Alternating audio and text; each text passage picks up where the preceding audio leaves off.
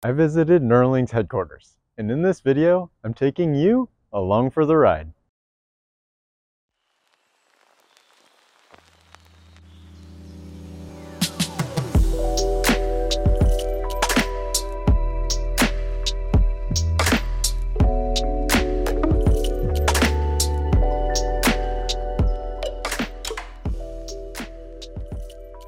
Hey there, welcome to Neuropod, a channel covering news and updates about Elon Musk's company, Neuralink. This episode is a little bit special. It's kind of a hybrid between updates from the past month and also some of my personal takeaways from talking directly with Neuralink engineers. They're incredibly exciting as well as too late. In this episode, I'll share that Neuralink's patient registry is now open. This is not an application to participate in the trials, but it's a good first step for Neuralink to understand the needs of new individuals. We'll talk about some key takeaways from the technical presentations, and since I'm going to assume you watched the full show and tell event, or the supercut version on our channel, rather than recapping the event in great detail, I'm going to use this part of the video to share some things you may have overlooked. We'll discuss Neuralink's commitment to animal care, and then I'll talk about my personal highlights from attending the show and tell. I'll share some pictures and thoughts after talking to several employees.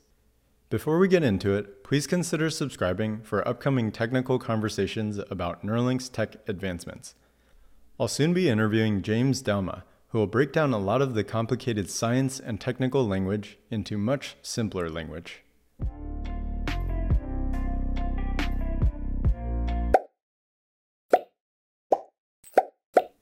Many viewers and followers on Twitter often ask me how to be the first to sign up for Neuralink's clinical trials.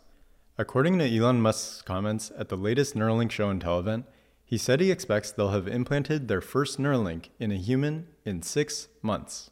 We think probably in about 6 months we should be able to have our first Neuralink in a human. Although Neuralink does not currently have any clinical trials available for enrollment, they've made it possible for people to apply to their patient registry. According to Neuralink's website, this registry will help them better understand the specific needs of a more diverse group of individuals with various conditions. Additionally, the patient registry will also help Neuralink determine your preliminary eligibility for future Neuralink clinical trials. The primary criteria for participating in the registry are you have to be within the United States, be at least 18 years old, or in some states they require you're 21 years or older, and have quadriplegia, paraplegia, vision loss, hearing loss, and/or the inability to speak. They also include a statement about using the patient registry information to potentially join Neuralink's Consumer Advisory Board, or participate in Neuralink events. Although I've mentioned this in prior episodes, I'm not sure it's been made clear to the general public or folks who have newly subscribed to Neuropod. Neuralink has a Consumer Advisory Board, which they work with to better understand the needs of patients and get feedback. At Neuralink, we know how important it is to engage with people that will benefit most from these first devices. They do not operate in a bubble without making an effort to truly understand what features would be most useful and how to implement those features in the most useful way. If you know anyone who would be interested or benefit directly from applying for the patient registry, please share the website link with them, www.neuralink.com/patient-registry.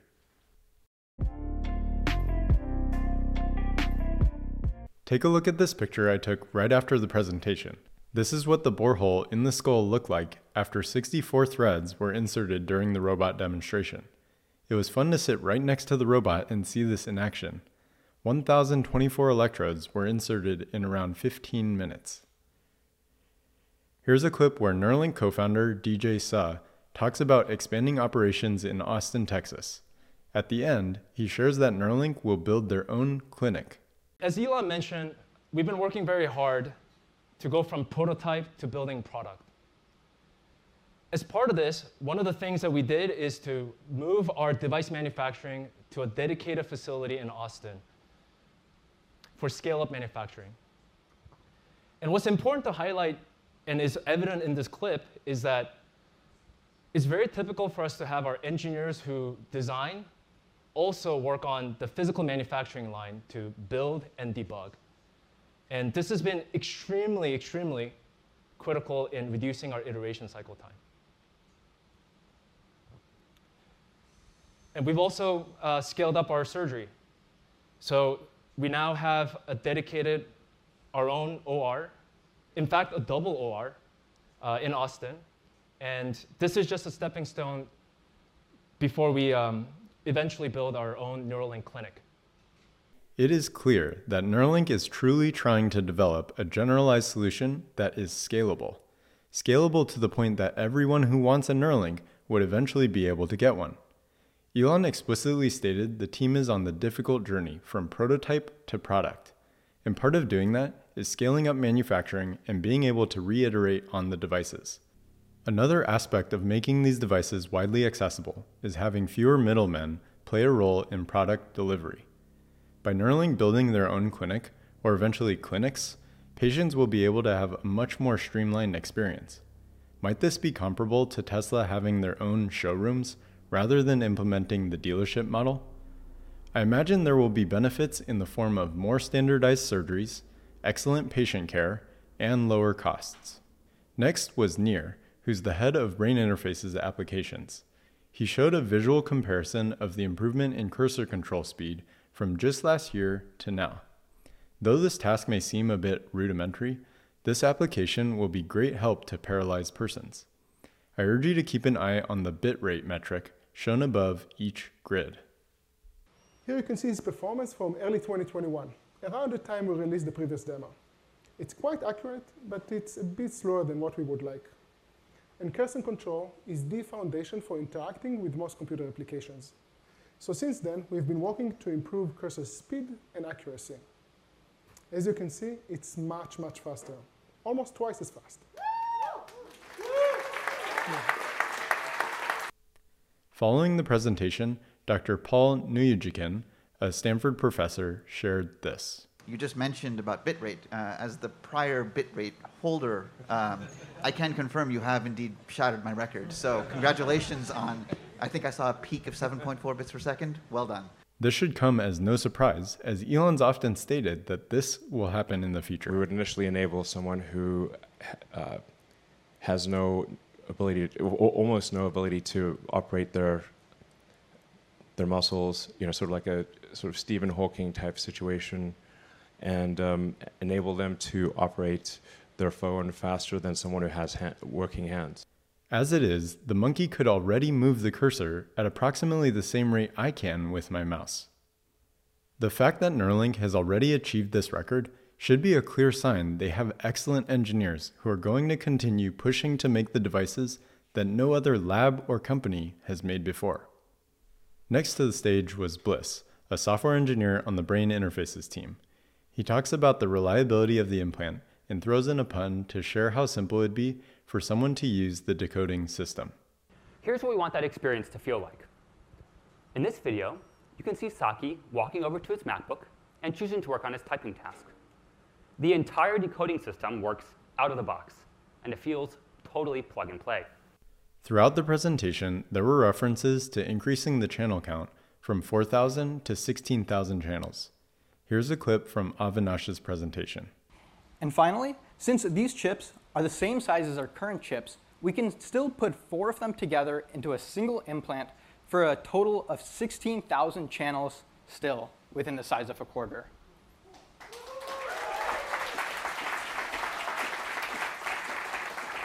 Next, Matt, the head of Brain Interfaces Electrical Engineering, discussed the improved charging of the device. Take a look at these improved electrode threads, link implant, and wireless charger. These pictures are all from Neuralink's website. The pictures on the left are the older versions that I had saved from the past. The pictures on the right are the newer, updated versions that you'd see if you go to the website today. The real comparison to be made is with the technical specifications. Nevertheless, these are interesting to see side by side.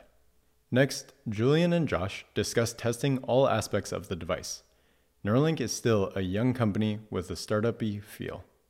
Well, we started building the first system prototype just after the COVID shutdown had begun in early 2020. So we had to get a little creative. As you can see, our first system prototype was a little scrappy and operated out of one of our apartments, as indicated by the carpeting. Although scrappy, the system allowed us the fastest path to start testing our devices, tuning our working fluid chemistry, and checking our constraints. We also immediately started root causing observed failures in early implant prototypes, fed that information into the next prototype designs, and literally rinsed and repeated. This clip highlighted something that I want to stress. Although the team is willing to work long hours and reiterate on designs to make progress quickly, Neuralink is clearly making their best effort to ensure the devices that are actually used have been rigorously tested and are safe.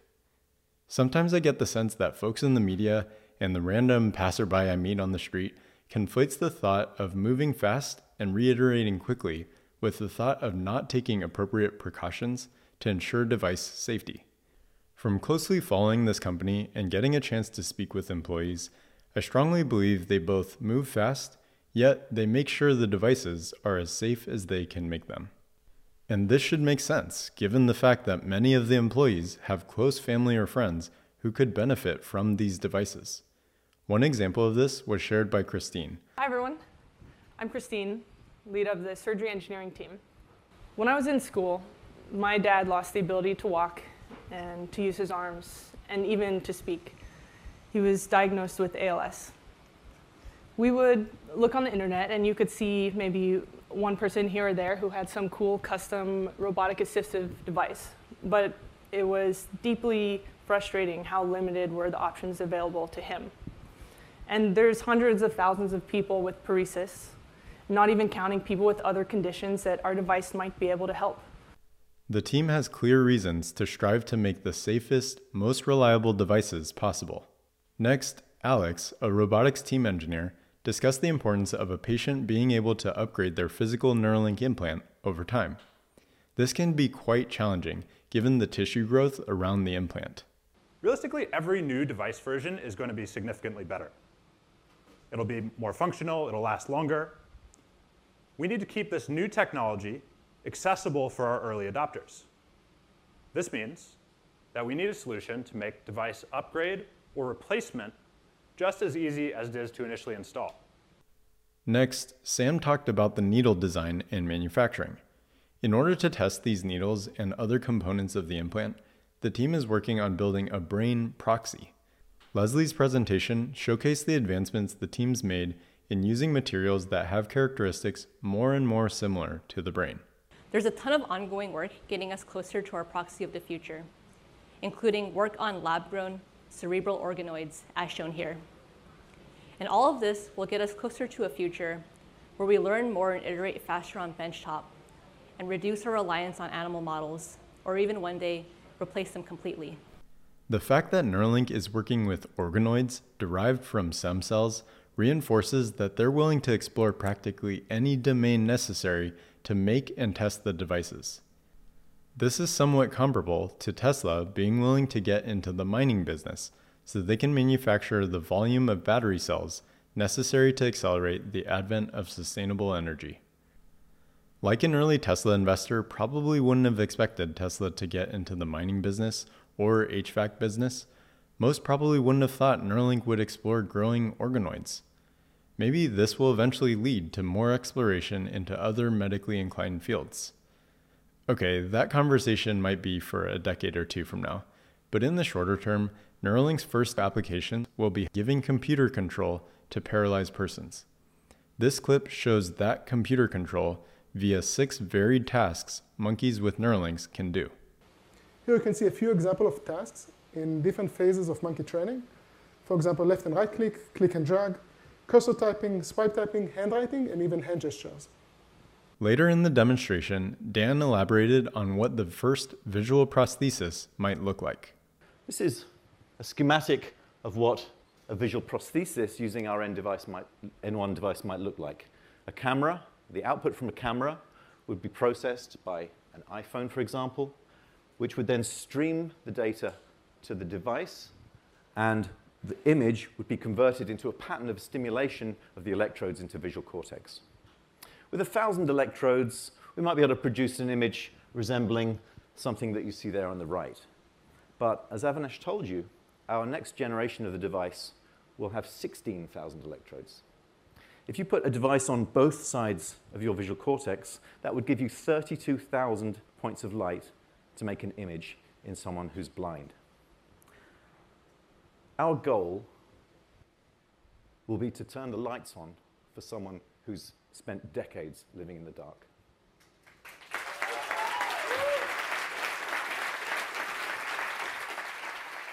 I cannot imagine how positively life-changing this would be for someone who is blind or has never been able to see. Then Dr. Joey O'Doherty came on stage to talk about a longer-term goal of enabling full-body reanimation for persons who have a spinal cord injury.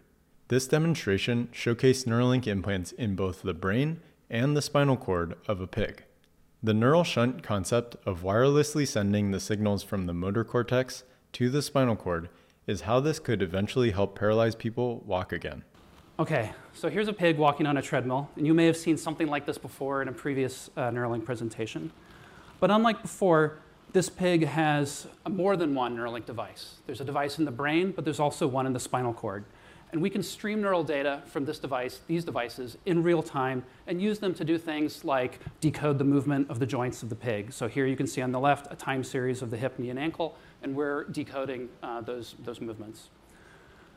So this is super cool, but that's actually not what we want to do. We want to go in the other direction. We would like to stimulate the spinal cord and cause movement to occur. Okay, so let's do that. So here's a pig, a happy and healthy pig doing what pigs like to do, which is root around for food and snacks. And as you'll see on the floor, there's a blue square. This is a voluntary engagement zone where the pig places itself, indicating that it's comfortable to receive stimulation. When it's in this zone, we stimulate, and if the pig leaves this zone, we'll stop stimulating. And as before, you can see we're able to track the position of the joints and also stream neural data as well. Okay, so let's stimulate on an electrode. So here's one electrode on one thread that when we stimulate causes a flexion movement of the leg. So on the left, you can see the movement of the joints, and you can also see the time series of the stimulation pattern in yellow. So the leg is moving up. To say the least, this is an extremely challenging endeavor. Although the timeline for this will be longer than many other applications, it'll certainly be rewarding if or when they can pull it off.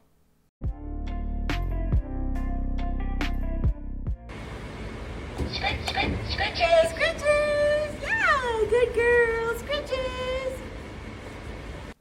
Neuralink has an ongoing commitment to animal care. It's unfortunate that the large media organizations have been flooding the news feeds with headlines about animal abuse and killing within a week after such a fantastic update event showcasing real progress. As was mentioned in Alex's and Leslie's presentations, the team is doing all they can to test the device in the lab, on the benchtop, prior to testing in animal models. They're even developing their own brain proxies. But as I said, we do everything we possibly can to test the devices before, not even going into a human, before even going into an animal. So we do benchtop testing, we do accelerated life testing. We have a fake brain simulator that has the texture and it's like emulating a brain, but it's sort of rubber. And so before we would even think of putting a device in an animal, we do everything we possibly can with rigorous benchtop testing. So we're not cavalier in putting devices into animals. We're extremely careful, and we always want the device, whenever we do the implant, if it's in a sheep or a pig or monkey, to be confirmatory, not exploratory, so that we've done everything we possibly can with benchtop testing, and only then would we consider putting a device in an animal. Here's a reminder of some of the things Neuralink does to care for animals. Processes in place for ensuring adequate animal safety are very stringent. Animals are cared for and are trained via the technique of positive reinforcement. Specifically, if an animal chooses not to participate in a task, they are never forced to do so. Neuralink referenced this in a video from the summer of 2020. It's totally amazing to see what they're able to do with training, all with positive reinforcement. Positive reinforcement is where you offer an animal an opportunity to form a behavior and be rewarded for it if they choose to participate in it. We do give them the option of not participating. Neuralink continues to go above and beyond. As of 2022, the company is privileged to have the resources and support to set up something very different and new. They state that their central mission is to design an animal care program prioritizing the needs of the animals, rather than the typical strategy of building for human convenience alone. In 2020, they opened a 6,000 square foot vivarium housing farm animals and rhesus macaques. The vivarium is staffed with caretakers who are passionate about animal well-being, which is a central tenet of Neuralink's philosophy. You can see in this picture some of the structural enrichments, which include swings, pools, branches, tree houses, and tunnels. These spaces provide ample space for animals to play alongside numerous Neuralink animal caretakers. In addition to this space, the company promotes a culture of animal welfare advocacy by ensuring all employees have the opportunity to meet with the animals and spend time with them alongside a trained animal care specialist. This investment in positive human-animal interactions encourages people to take that extra step to ensure their devices are designed to prioritize animal safety. There were several instances throughout the event where members of the team shared specific actions they take to ensure that animals have a great environment and are minimally used for testing. Neuralink recently released a blog post that reinforces this, called Championing the 3 R's. The R's they're referring to are refinement, reduction, and replacement. This blog post is the first of several more to come later this year and next. Anyone who reads these posts or listens to Neuropod, rather than read the typical Neuralink news headlines, will probably have a better picture of what's actually happening at Neuralink. By the end of the series, it should be clear animals are cared for extremely well at Neuralink.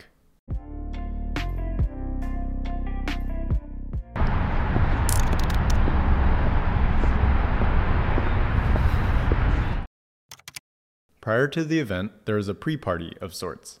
The lobby area was packed pretty tight, and I had the good fortune of speaking to Neuralink employees in several departments and engineers working on a variety of projects. It was also fun to meet Justin Roiland, one of the creators of Rick and Morty, and Lex Friedman, an AI researcher and host of a popular podcast.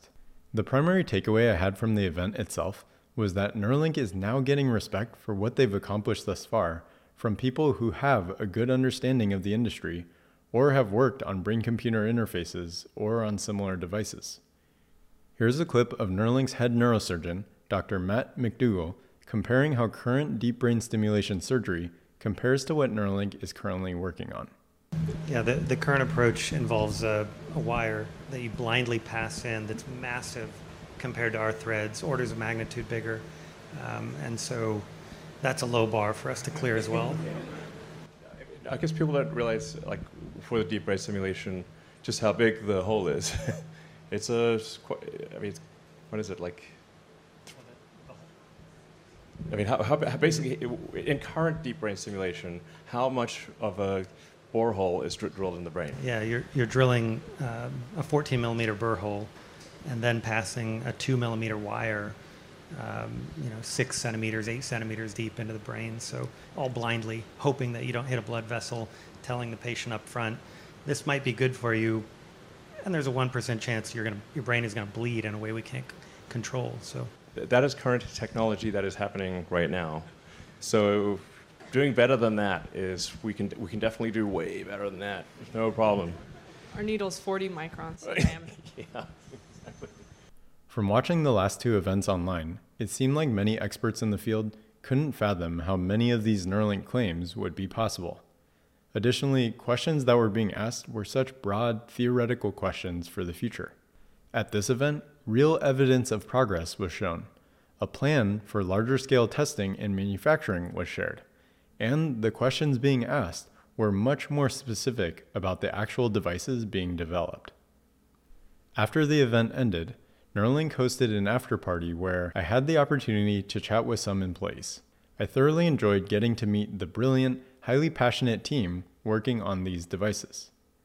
One question I got to ask Dr. O'Doherty was, can you elaborate on the similarity or lack thereof between the link implants in the brain versus the implants in the spinal cord area that would enable full body reanimation?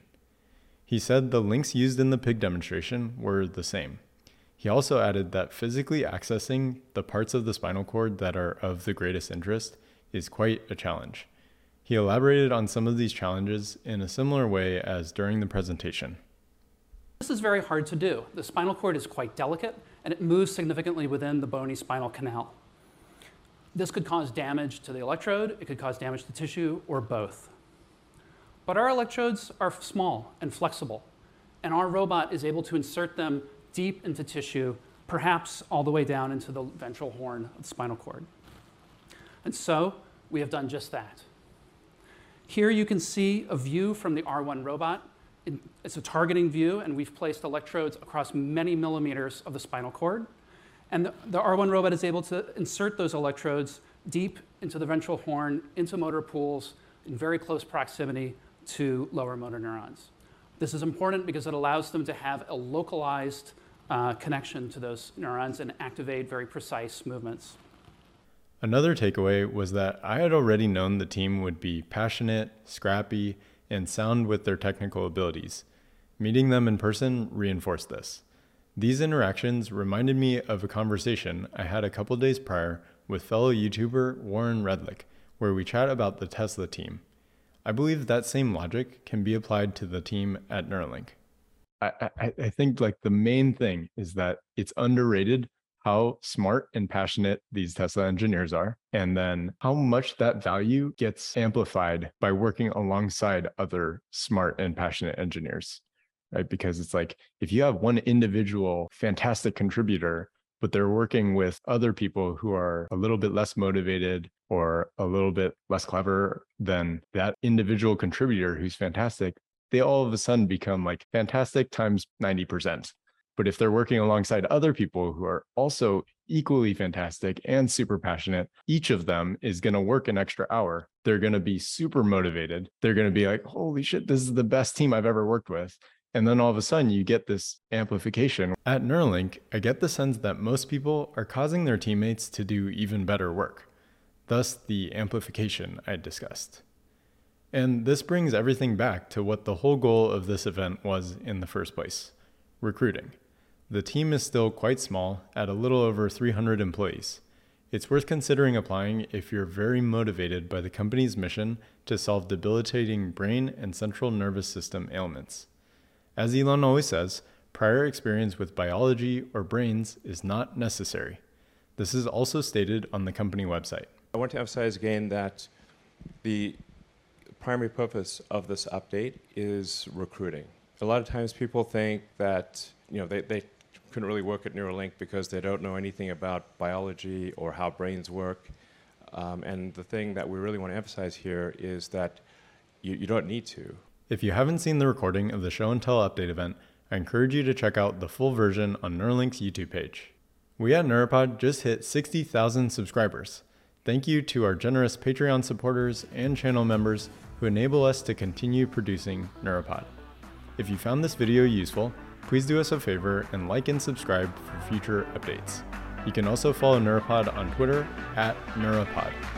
Click here if you want to listen to my conversation with a former Neuralink engineer, or if you want to watch a 25-minute supercut version of the Show and Tell event. My name is Ryan Tanaka. Thanks again for listening.